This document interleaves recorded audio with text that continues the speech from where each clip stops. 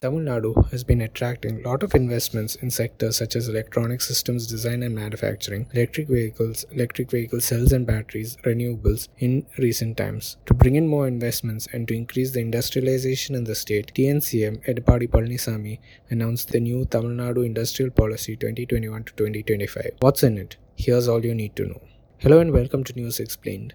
Tamil Nadu Industrial Policy 2021 to 2025 seeks to bring in investments, incentivize the R&D in the state, and help the MSME sector expand. It aims to achieve 4 key objectives: attract investments worth Rs 10 lakh crore, $135 billion by 2025, achieve annual growth rate of 15% in the manufacturing sector during the policy period, increase contribution of manufacturing sectors to 30% of the state's economy by 2030, and to create over 20 lakh jobs by 2025. It gives out investments to industrialists who either establish or expand industrial units, industrial parks, R&D, warehousing, and logistical centers, except in 14 sectors specified by the policy. Investments made from January 1st this year are eligible for availing incentives. It also seeks to provide a structured package of incentives for companies which invest more than Rs 500 crore in the state. To ensure that the state is a hub of innovation and new technologies, the policy document gives special focus to the sunrise sectors.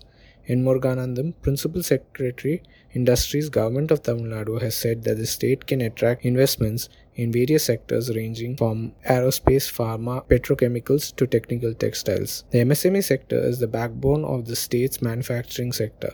There are over 7 lakh registered micro, small and medium enterprises, which are about 15.1% of all the units in the country. In a move that is to prove a boost to these sectors, the government has also released its new MSME policy. New MSME and startups will be exempted from approvals for establishment and operations for a period of 3 years based on a self-certification, subject to the condition that the unit shall have mandatory approval within a period of 1 year from the expiry of the 3-year period. The new policy has also enhanced ceiling for various subsidies provided to MSME, while plug-and-play facilities, plots and sheds will be developed and made available to them on short-term leases.